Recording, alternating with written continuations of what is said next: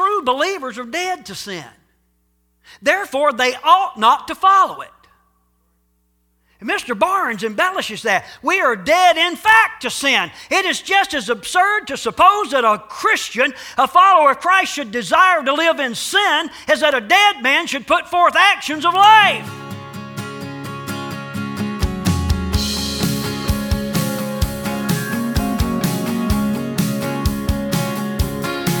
Lord God, you know all my ways. You know all about me, but still you came for me. Lord God, you know all of my faults. You know all of my sins. Well, howdy and welcome to New but Life. still I'm you Gary Knight, came pastor here for at New me. Life Community Church. I thank you so much for turning us on, tuning us in. I trust, as always, that the Lord's going to bless you up one side and down the other as we fellowship together here for the next several moments. I'm going to attempt to wrap up a teaching tonight that we began last week. It's one we've titled Contending for the Faith. Contending for the Faith. We're in the book of Jude, and Jude set out to express a certain sentiment, but right in the middle of that, it's like Holy Spirit says, wait a minute, I have something else for you to write to encourage the folks. And that which he changed up and began to express was that we should contend for the faith. Now listen, we live in some really difficult times, some perilous times, but some times of great opportunity as far as members of the forever family of God. If you understand God's calling and purpose for those who express that they are a part of the forever family of God. In other words, if you are born again and Spirit-filled according to God's Bible design, then God has called you and purposed for you to live your life in a certain way. And it's very important that you hear that.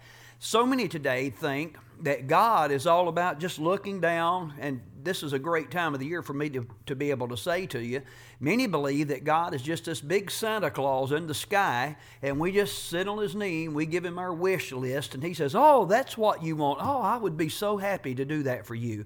Listen, God has a plan. That plan involves salvation for you and myself. We do not come into this present existence, into this world, with eternal life. We have to find that by God's plan, which is expressed in the Word of God. That's what the faith is all about, and that's what Jude's trying to help us to understand. So we're going to jump right on into it. I don't want to preach before I preach. So I want to take you to one of the additional passages of Scripture that we're going to be looking at. Jude is our text passage. That's chapter 1 of Jude, by the way. But I want to take you right now to 1 Timothy chapter 6, and I want to read one verse, and that's verse 12. And here's what he says: fight. Fight. Boy, there's some church folks like, oh, I love that. The Bible tells us to fight. But notice what it says: fight the good fight of the faith. The good fight of the faith. He goes on to say, take hold of the eternal life to which you were called.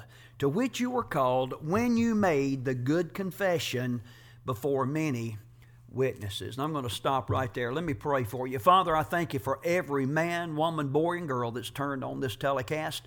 And I pray that by whatever means they're listening, that you would speak to their hearts by your word. Not only their ears, but their hearts, that their minds might be renewed and they may be able and enabled to live their life in such a way as would please you.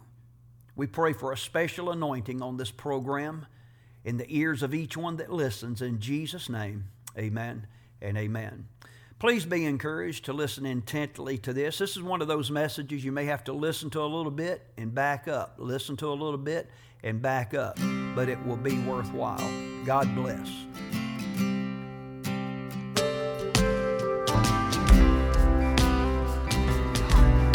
But as people sinned more and more, God's wonderful grace, he's beginning to get over into the new covenant. God's wonderful grace became more abundant.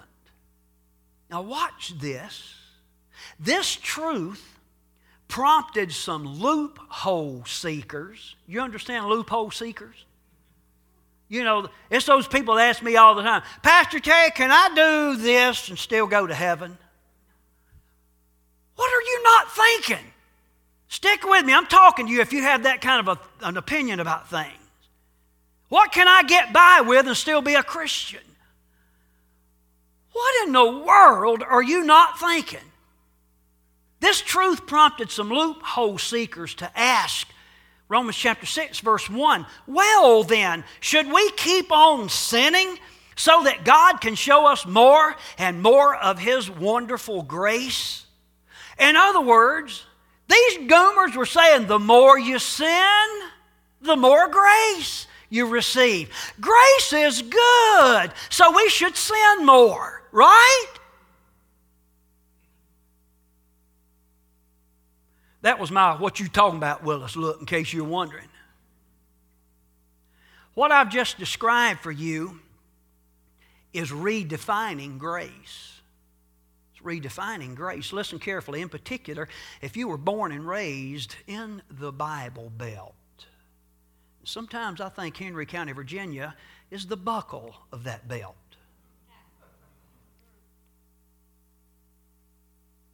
Number 8 on your study notes. God's grace. Listen carefully. I'm speaking slowly.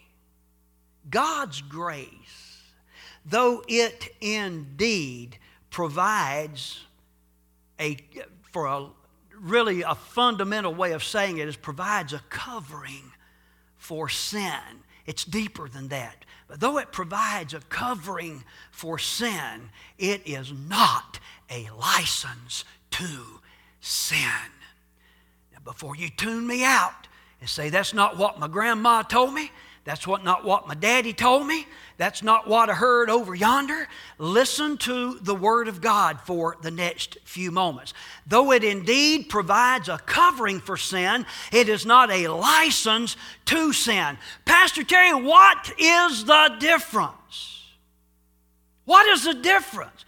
What are you talking about? Listen, I can help you understand what grace is by exploring what it ain't. Look at this, Romans 6:1. Paul asked a question. Should we keep on sinning? That's a good question. Do you hear that question when people say to me, Pastor Terry, got a question for you. What can I get by with and still go to heaven? What are they saying? Can we keep on sinning?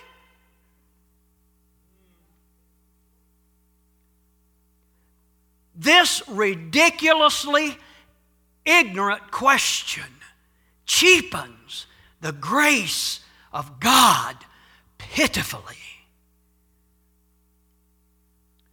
In our time, I'm talking about right now, a very popular theology has cheapened the grace of God, practically inciting persons to celebrate their sin and sinfulness as a mere condition of humanity. I hear it in these ridiculous jokes every now and then, and even church people joking around with one another. The argument sounds something like this. I'm okay. I mean, look at us. We're pretty cool, right? I'm cool. You're cool. I'm okay. You're okay. We all sin. You do it. I do it. So there's no big deal.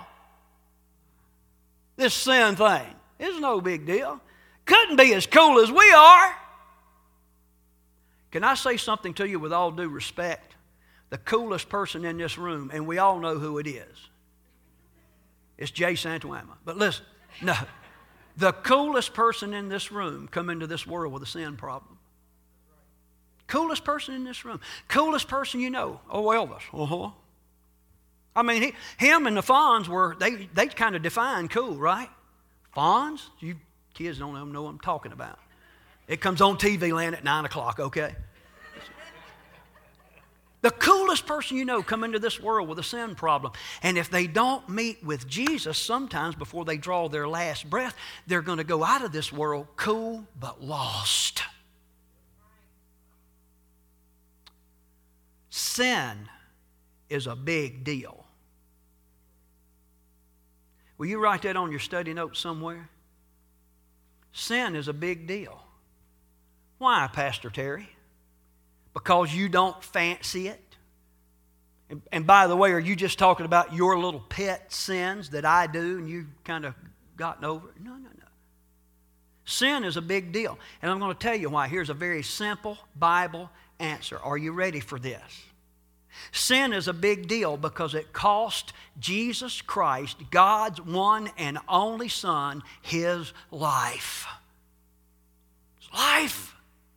If your life were required of you for something, how many of you have to know that thing would have to be very important and very significant?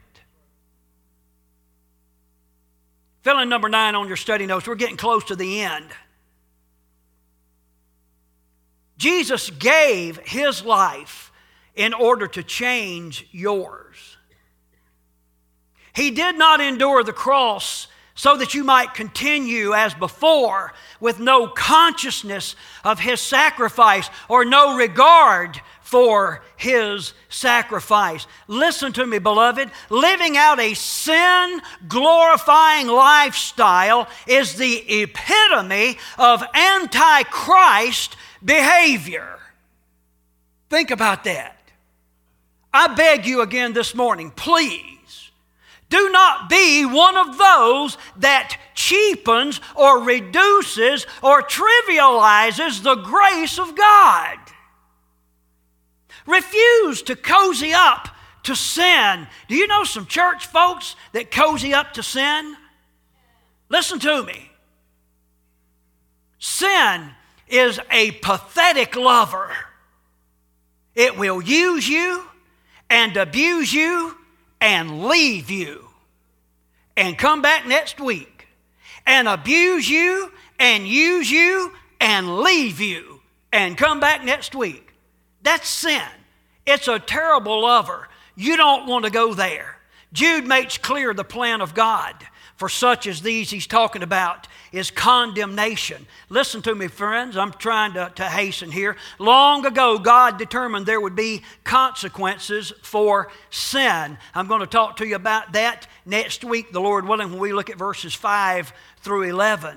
So, what's Paul's answer? Should we keep on sinning? Should we tarry in sin? Should we persist in sin? Verse 2 of Romans chapter 6 says it this way. The original language puts it like this. Never may it be. Never. Do not keep on persisting in sin. The New Living Translation says, of course not. That's the version I have on your screen this morning. Of course not. Holman puts it this way. Absolutely not. Watch. Wiggle around a little bit. I know after I preach 2 hours, your setter's about wore out and your ears shut down, but I want you to catch this. I'm in my closing segment. Say amen right there. Why not? Why not keep on sinning? Here's what so many miss, and it's so important for you to understand this. I have 2 friends. One of them's named Matthew Henry. The other one's named Albert Barnes. And they wrote 2 really great commentaries. And here's what they say. My buddy Mr. Henry says, true believers are dead to sin. You understand how that flies in the face of, I'm okay, you okay, well, I'll do it, it's no big deal. True believers are dead to sin. Therefore, they ought not to follow it. And Mr. Barnes embellishes that. We are dead in fact to sin. It is just as absurd to suppose that a Christian, a follower of Christ, should desire to live in sin as that a dead man should put forth actions of life. I trust this is not too close for some of you, but when you walk by to pay your final respects and you look at that loved one laying in that casket or coffin, as the case might be, and you say something like, boy, don't they look natural? Think about, good Lord, if that looks natural, don't say much for them. But if about that time they open one eye, It said, come here. Are you following me? What in the world would you do? You'd be like Darrell Waltrip, boogity, boogity, boogity, boogity, boogity. You'd get out of that funeral home, I got a feeling. Are you with me? Dead people have this one overarching characteristic. They're dead. They're gone. They don't breathe. They don't do anything. Fakers and pretenders do not get this. Fill in number 10 with me on your study notes. According to the Word, what am I preaching from this morning? Wasn't the Reader's Digest. Obviously, I didn't get this message in the mail from Sermons or Us.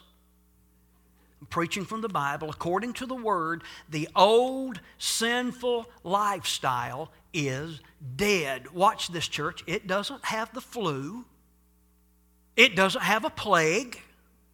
It didn't have a mild heart attack. It did not have a stroke. It's not paralyzed. It's, say it with me, dead. That's what the Bible says. Watch this. Fakers, those that secretly slip in, they insist on resurrecting it. Don't be a faker. Can you be encouraged to be a mover and a shaker? Move in the Spirit and shake things up. We're not to live in the flesh, but in the Spirit. Are you beginning to understand that? That means it doesn't look like the old days. It's supernatural. You've been supercharged. Live differently. Amen. Hallelujah. Here's what Romans 8:1 says. Read now the same Bible. Therefore, in light of these things, there is now no condemnation for those who are in Christ Jesus. I want to encourage you this morning, New Life Community Church, to praise the complete plan. Don't attempt to modify the plan or to rewrite grace, as the case might be. You can put your study notes up. There's some stuff I'm about to tell you that deserve to be on those notes, but I don't want you to be distracted right here. I am understanding better after preaching this for 40 years. And hang on, I done about preached myself out of breath. I'm beginning to understand that there are people looking back at me right now. I don't know how old men do this. Lord have mercy. People say, Pastor Terry, I don't understand this new life you're talking about. I'm not talking about our church fellowship. I'm talking about the born-again, Spirit-filled experience. I don't understand it because I still mess up. I messed up yesterday and I messed up 4 times Tuesday and I almost messed up this morning, but I caught myself. I still mess up. Here's the key. You ready for this? Here's the key. When you mess up, which you're gonna, when you mess up, be aware of what? Say what? Be aware of what messed up. It's certainly not the old dead you. One good thing about being deceased, you won't mess up. That's funny right there. I don't care who you are. It's not the old dead you. It's the new born again you. Watch this. That has a mind and a body that isn't quite there yet. For the born-again, Spirit-filled saint of God, I believe this. I believe an incidence of sinful thought in your mind, the soulish realm, or action outwardly, the flesh. It prompts immediate remorse. That's the way it works with me. I'm assuming that's the way it is with you. And let me show you why I think that's true. Go with me to Matthew chapter 26. Now, this is pre-Pentecost. It's pre-Spirit infilling. I get that. And it's concerning old Peter, who was a pretty impetuous character. But it outlines what I'm trying to say to you this morning. Matthew 26:75. Boy, what a long chapter that is. It says this. Now, this is after the trial of Jesus. And Peter's just went brain dead. I mean, man, he messed up. I'm just telling you, the dude messed up. It says, then Peter remembered, oh my goodness, remembered the word Jesus had spoken. You know, one of the coolest things I can think of, I encourage you to memorize the Word of God. But you can't memorize all of it. But it is the Word of God. This is the words of Jesus. Peter remembered the words of Jesus. Oh my, what happened? Here were those words. Before the rooster crows, you will disown me 3 times. Look what happened. And Peter, went outside and wept bitterly. There was remorse for his actions. He knew that Jesus had pegged it, and he fell right along into the mess. He messed up, and it caused him some heartache. How many of you know the Word of God is powerful? In fact, Hebrews makes it clear that it can cut to the bone, and it's discerning. And even when our attitudes, not what I say, but what I think, even my attitudes, when they are counter to or opposite of the mind of Christ, Holy Spirit brings to my memory, brings to our memory, brings to our thoughts the Word. Here's the way that works. When Holy Spirit helps me compare my messes to God's blessings, His Word, I am immediately prompted to repent and to dabble in those messes no longer.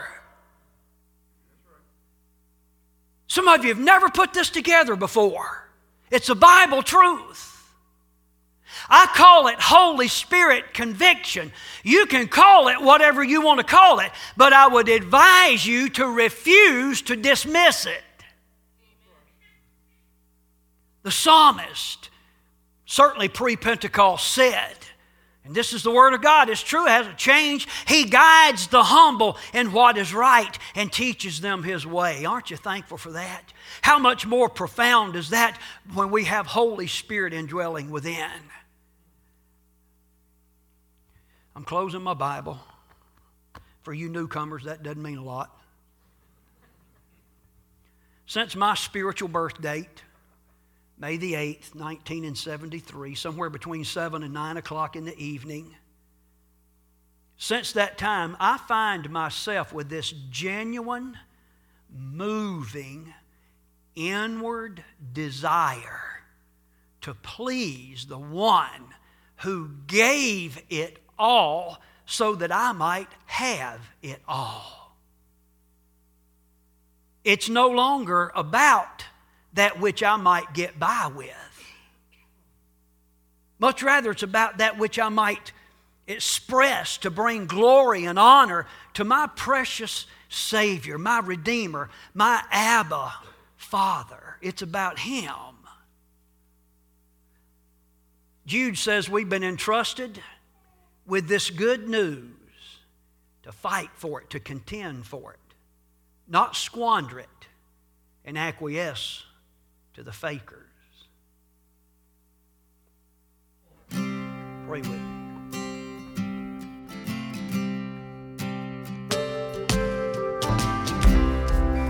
Beloved, we're going to wrap it up right there by asking this. Are you living your life in the let me see what I can get by with mode? Or have you purposed in your heart each and every day to live your life in a way that is pleasing to the Lord? To read and study the instruction manual, God's Word to us, and I'm talking about the Bible, and then in the power of the Spirit, seek to live that out. Or are you one of those that says, yeah, I read the Bible once, or I read parts of it once, or I heard some preacher talking about it once, and now I've kind of laid that aside, and I'm just going on doing my own thing. I'm saved, I'm headed to heaven, everything's cool, I'm just going to live a lifestyle according to my own agenda. Well, that's not right. It's not biblical. God has called us and purposed for us a lifestyle of holiness, which means laying aside our own agenda in order to pursue God's agenda. I can't be serious enough about this, is to encourage folks to know and understand that what I just said is significantly true. And I pray for you, whoever you are, whoever may be listening to this telecast right now by whatever means, that you would get a hold of that truth again, not just in your head, but in your heart, in your spirit, man, and really understand what it means to be born again, born anew of the Spirit, Spirit-filled, and living your life in a way that is pleasing to God. It's a changed life. It's a different life. It is a purposed life. And it is a blessed life if you get these other elements in place. So many today want the blessed life without these other commitments that we've talked about. It will not fly. It will not work. And that's why so many are disappointed as they attempt to live out the Christian life in the power of the flesh, and it doesn't work. And they're like, well, there must not be anything to this Christianity deal. No, that's not true. Like anything, it must be done right. It must be done according to the plan, and in this case, God's plan, in order for you to derive the utmost benefit. Father, I pray for every person listening right now, and I pray that by your word that you piqued their hearts, piqued their interest, and drawn them to your truth. May they know and understand that you do have a plan for their life. It not only involves their happiness, but their holiness. I pray and ask in Jesus' name, amen and amen.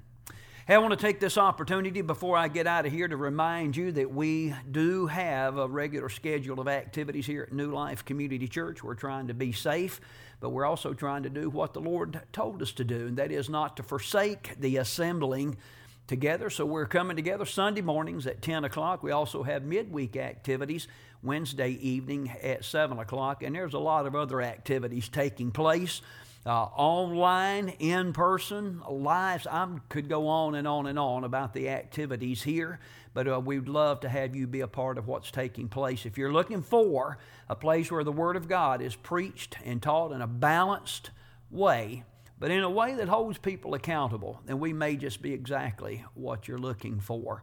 There's some contact information there on the screen if you'd like to get a hold of us. And before I do go off, I do want to remind you, if you'd kind of hover over that little icon, if you're listening by way or listening online, if you'd hover over that, a little subscribe button will come up. If you'd click on that, we would appreciate that so very much. I'm Terry Knighton, the pastor of New Life Community Church. Trust you're going to have a great week. Remember, my friends, Jesus is coming back. Is he coming back?